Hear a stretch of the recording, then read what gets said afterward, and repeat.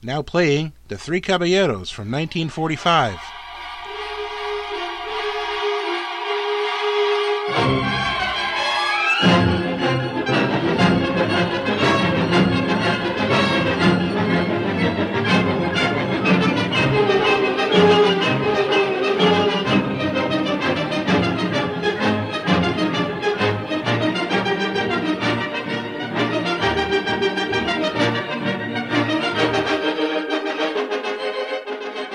Hello and welcome back to Fault Disney Movies, destroying your childhood one movie at a time. My name is Nick, and as always, I am your tour guide, and on today's adventure, we will be looking at The Three Caballeros from 1945. This is the second of 6 consecutive package films from Walt Disney Pictures, and it is the follow-up to Saludos Amigos. Not so much a sequel, but definitely a follow-up in that it is once again in tune with the good neighbor policy that permitted Saludos Amigos to being made, and because of the success of Saludos Amigos, the second movie, this one, was made. The last time we talked about Saludos Amigos, and that was a combination of live action and animation. It was 4 short cartoons framed together with a device. In this particular case, the device was Walt Disney and his associates touring Latin America, South America to be precise, going to Brazil and Argentina and Chile, trying to get ideas that they could, for lack of a better phrase, steal. Not that they were stealing anything, but they were mining new activities, new unfamiliar grounds to the average American that they could turn into cartoons for the American audience. Much as Franklin Delano Roosevelt's good neighbor policy was a big part of making Saludos Amigos, the success of it caused this movie to be made. It was the second attempt to establish a positive relationship between the United States and some South American countries during the Second World War. Instead of 4 short cartoons this time, we are dealing with 7 shorts strung together through a common theme. And the short nature of them really comes into effect in the second half, where it's sort of like one extra long segment broken down into 4 pieces. Once again, Mickey Mouse is not the star of the propaganda hour. This time it is again Donald Duck. Donald was a part of half of Saludos Amigos, if you remember correctly. And once again, this is a movie that premiered outside of the United States first. It premiered 4 days before Christmas in 1944 in Mexico City. It did not have a U.S. release until February of 1945. Now, the last time we spoke, I was telling you how I couldn't find any budget information on Saludos Amigos. A little bit has changed since last time we talked. I found a biography of Walt Disney called The Animated Man, A Life of Walt Disney. It was written by J. Michael Barrier. And in his book, he definitely spends time on the 1940s and how Walt Disney was not really making much money because of the war going on, losing his European market. And one of the things that came up was the fact that Saludos made approximately double the cost of it. And apparently it cost about $300,000 to make. So, Barrier is writing that it made approximately $600,000. However, The Three Caballeros lost over $200,000 between its budget to its box office. So a third film, which was to be called Cuban Carnival, ended up getting scrubbed because of the mixed reviews and the box office bust that was The Three Caballeros. If that hasn't convinced you to turn off the podcast right now, I'm glad you're still with me. As seems to be the case with all of Disney's movies, The Three Caballeros was re-released, this time 5 times. It came out in 1958, 66, 73, 77, and 81.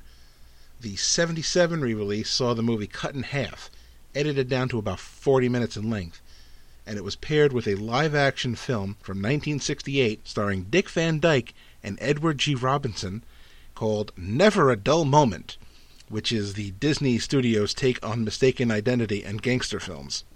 I've not seen it, but in doing my research for this movie, I am interested in seeing it. There was a documentary that was released in 2009 called Walt and El Grupo. This documentary was made about the making of the Goodwill movies, and it is distributed by Walt Disney Studios Motion Pictures, so it is an authorized biography of that time in the Disney Company's history.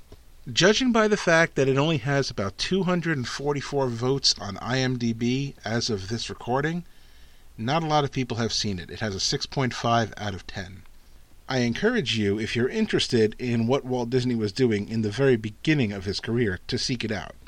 Once again, I've not seen it, but it's on my list of things to see.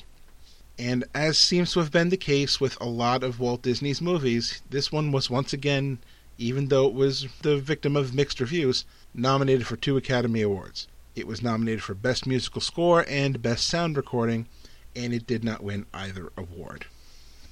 With that history lesson behind us, let's try and synopsize once again something that may not be able to be synopsized. We're dealing with a movie that is not a movie so much as a bunch of little things thrown together to make a movie. The framing device used this time was Donald Duck's birthday, and it falls on Friday the 13th in case you care, at least in the film. Donald's friends in Latin America, their words not mine, send him gifts.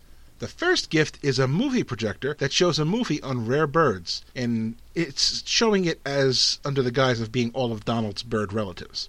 This leads into segment number 1, which is narrated by Sterling Holloway, who, once you hear the voice, you will say, hey, that's Winnie the Pooh, and it is, among other voices that he did for Disney. This segment is about a penguin at the South Pole named Pablo, who is a cold-blooded penguin. He lives in an igloo with his stove, which is affectionately known as Smokey Joe, at least according to the narrator. Pablo is a penguin who wants to live on the tropical shores and not in Antarctica. He keeps trying to leave, but he keeps failing, and eventually he gets the bright idea to cut himself an ice floe, and he floats north along the South American coast all the way to the equator. Once everything has melted, he uses his bathtub as a lifeboat, fashioning it into a speedboat using the force of water shooting up through the drain and out of the shower faucet, and uses that as an engine. Pablo finds a tropical island, but he finds he misses his friends back home, and we always seem to want the thing we don't have, and then when we get it, we want something else. The documentary continues, and Donald meets the Aracuan, which is a crazy bird that is named after the funny song he makes, and the Aracuan shows up a couple of times during this documentary, during the actual movie itself rather, just in various places. He seems to exist inside and outside of segments. Segment number 2 is where we learn of the young gauchito, or a young gaucho, who is going hunting for condor birds. And instead of finding a condor, he finds a flying donkey. The gauchito decides to catch the burrito, little donkey, because he figured it would be quite valuable, given that it's a donkey that can fly. The next day after catching it, the gauchito and the burrito go to the fiesta to race for money, and they win the race, but only after burrito flies, because he's not a very good runner, but man can he fly. Burrito and Gauchito fly away before Gauchito can collect 1,000 pesos. And as he goes to collect them, and everyone sees that Burrito can fly, everyone starts hooting and hollering, and it's probably a good thing that they flew away. This leads into the second gift, which is a book about Brazil, and Jose Carioca reappears. He appears in the book, and he talks to Donald about Bahia, which is a part of Brazil. Carioca is miniature in scale to the book. I say this because it is of importance. Segment 3 is about Bahia, which is being seen through the eyes of Jose and Donald. Donald is shrunk down to that same small size as Jose, and they explore Bahia through the pop-up book that was the gift. Live action is mixed in with animation, and we see Donald fall for a Bahian woman who sells cookies on the street. Donald gets sore when other live-action men show up and start paying the woman attention. And at the end of the short, Donald and Jose get closed in the book, and Jose gets them out of it. Jose reminds Donald that there are more gifts, but Donald is still small. Jose sticks his finger in his mouth and blows, which makes him bigger. Donald tries the same and falls before Jose tells him that he was using the wrong finger. Hardy har har! No, really, this is actually what happens. So now that Donald is made back into normal size, he goes to open gift number 3. Music starts playing, reminiscent of the Meet the Soundtrack scene in Fantasia, where you're seeing sound waves emanate off of the center line. And then Donald meets a rooster called Panchito Pistoles, who gives him and Jose sombreros and calls them 3 gay caballeros. And then they sing a song. Gift number 3, though, is not the hat, it's a piñata from Mexico. And this is where the picture sort of becomes a mishmash of 4 segments really being one extra long one. We start with Los Posadas, wherein Donald learns about Mexican children and how they celebrate Christmas by reenacting Mary and Joseph's search for shelter. Once the kids are given posada, or shelter, they get to break the piñata. Donald is then shown trying to break a piñata, but Panchito and Jose act quite treacherously to Donald by moving it around a bunch. Segment number 5 is about Mexico, in particular Pátzcuaro, Veracruz, and Acapulco, as seen on a magic carpet ride. We are once again treated to live action and animation together, such as segment 3 was. Donald once again lusts for a woman. When Panchito and Jose take him away on the flying carpet while he is dancing with one, he is noticeably unhappy. Donald then spies on women on the beach in Acapulco, hitting on all of them before Panchito and Jose remove him from the beach. Segment number 6 is You Belong to My Heart, which is a song sung by Dora Luz. Donald once again only has eyes for her. After that, we go into Donald's surreal reverie, the final segment, where Donald imagines getting kissed, which causes him to have some sort of LSD dream. I recognize LSD comes later, but that's really the best way to describe it. He bounces through a sequence that is similar to the Dumbo pink elephant scene, and then there is more live action mixed in with the animation. Donald chases Dora Luz some more, there's a psychedelic feel to it, and ultimately ends with fireworks showing the Spanish, Portuguese, and English words for fin, fim, the end. Again, it's really more of a very loose frame to put a bunch of small films together to hopefully generate some revenue for Disney and his company. And that's fine. I'm not against capitalism, but there are other things that are wrong with it. And we'll go segment by segment, starting now. Segment number 1, a cold-blooded penguin. I can't even imagine such a silly premise, but let's go with it. Pablo detaches an ice floe with his igloo on it, and he leaves Antarctica. Okay, fine, he doesn't want to be in Antarctica. But he does this with his furnace in tow. How is it possible that a lit stove does not generate enough heat to sink Pablo within minutes of him leaving on his journey? I know the water is cold, but he cuts the ice floe, he's in moving water. It's above 32 degrees. That furnace is going to make heat. I just don't see it.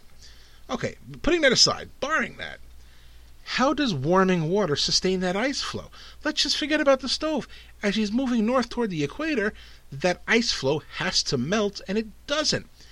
He eventually hits the equator. He gets all the way up to the equator on this little nub of ice before his igloo melts. If it was going to melt, which it was, it should have melted sooner. And of course, once the bathtub that is on the ice floe sinks, it would be impossible for Pablo to get the water out of it. But somehow, with that tub underwater, using his hat, he scoops out all the water out of it and raises it up. That's just cartoon physics, I guess, but I would have maybe done it differently. Maybe I would have, if I'm going to give over to the ice floe not melting, I might have figured out a better way to get the tub out before it sinks. That's just me. Just a factual error. The city Valparaiso is misspelled Valparaiso on Pablo's map. That's just one of those things I noticed, and I said, I know that's wrong. So, double-checked it, it is. In the second segment, Burrito wins the race, but when Gauchito goes to collect 1,000 pesos, Burrito flies up to a bird's nest and takes Gauchito with him.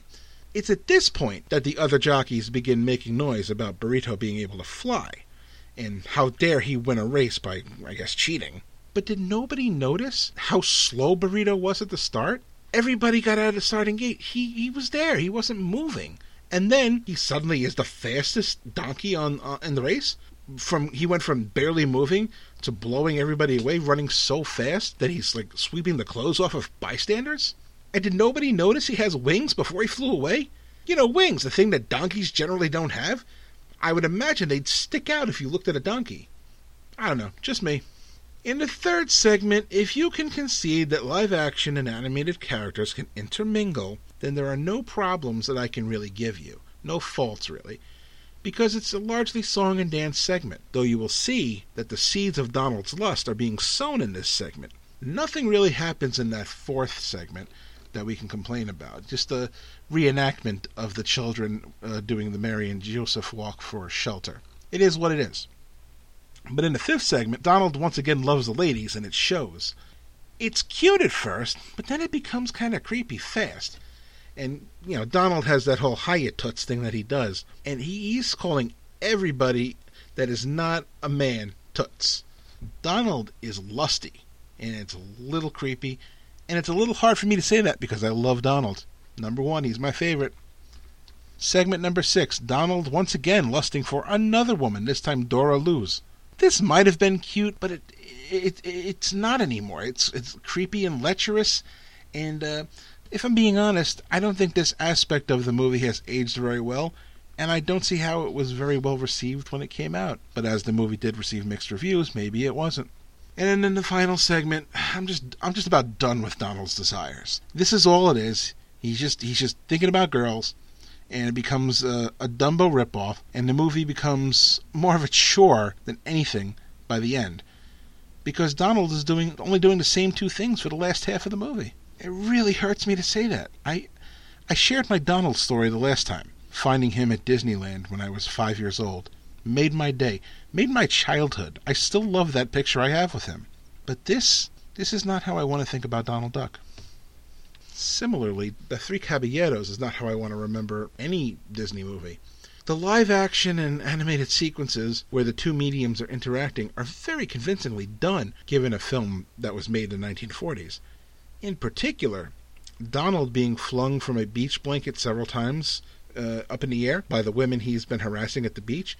That's pretty advanced stuff for animators that Disney didn't think could draw deer very convincingly, so unconvincingly that he bumped Bambi from his second release, ended up being his fifth. His landings in this blanket make divots, and they fling him upward, and it undoes the divot. I don't know how they pulled that off, but they did, and it worked. Again, the libido it's done. It goes from cute to overdone very quickly, and it hurts. I don't have a baseline to view this against. I didn't see it as a kid, so my honest opinion of it is the first time I'm seeing it, which is for this podcast. I think the first three segments are very well done. The four final Mexican segments bleed into one another, and without a clear break, the four as one kind of just drag for me. This is probably my least favorite Disney film so far. It does not bode well for the next four package films if I'm already getting sick of them halfway through. I give this a 5 out of 10, 2.5 out of 5 stars, and most of that is attributed to Donald, but most of the discount is attributed to Donald. Oh man, it hurts. I know I've said it about 5 times, but it really does. The best part of this movie was absolutely the live action and animation combined, and the short runtime helps. It's anywhere from 68 to 72 minutes, depending on the version you watch. But even with that short runtime, those four Mexican segments make it feel a little long, which is a pretty amazing feat for a movie that's only about an hour and 10 minutes. Well, that's going to do it for episode 7 of Fault Disney Movies. The next time we talk will be episode 8, Make Mine Music, the third of 6 package films, another one where segments are pretty much being framed together through music, and having seen only a little bit of it because there's some controversy surrounding the first segment, I don't have a full opinion yet, but I'm sure the next time you hear me in a week I'll have a very nice fleshed out one just for you. In the meantime, we thank you for listening. Please review us on iTunes. We would appreciate any love you can give us. And until next time, my name is Nick. I've been your tour guide, and I hope that you come back again and hear us real soon. Bye.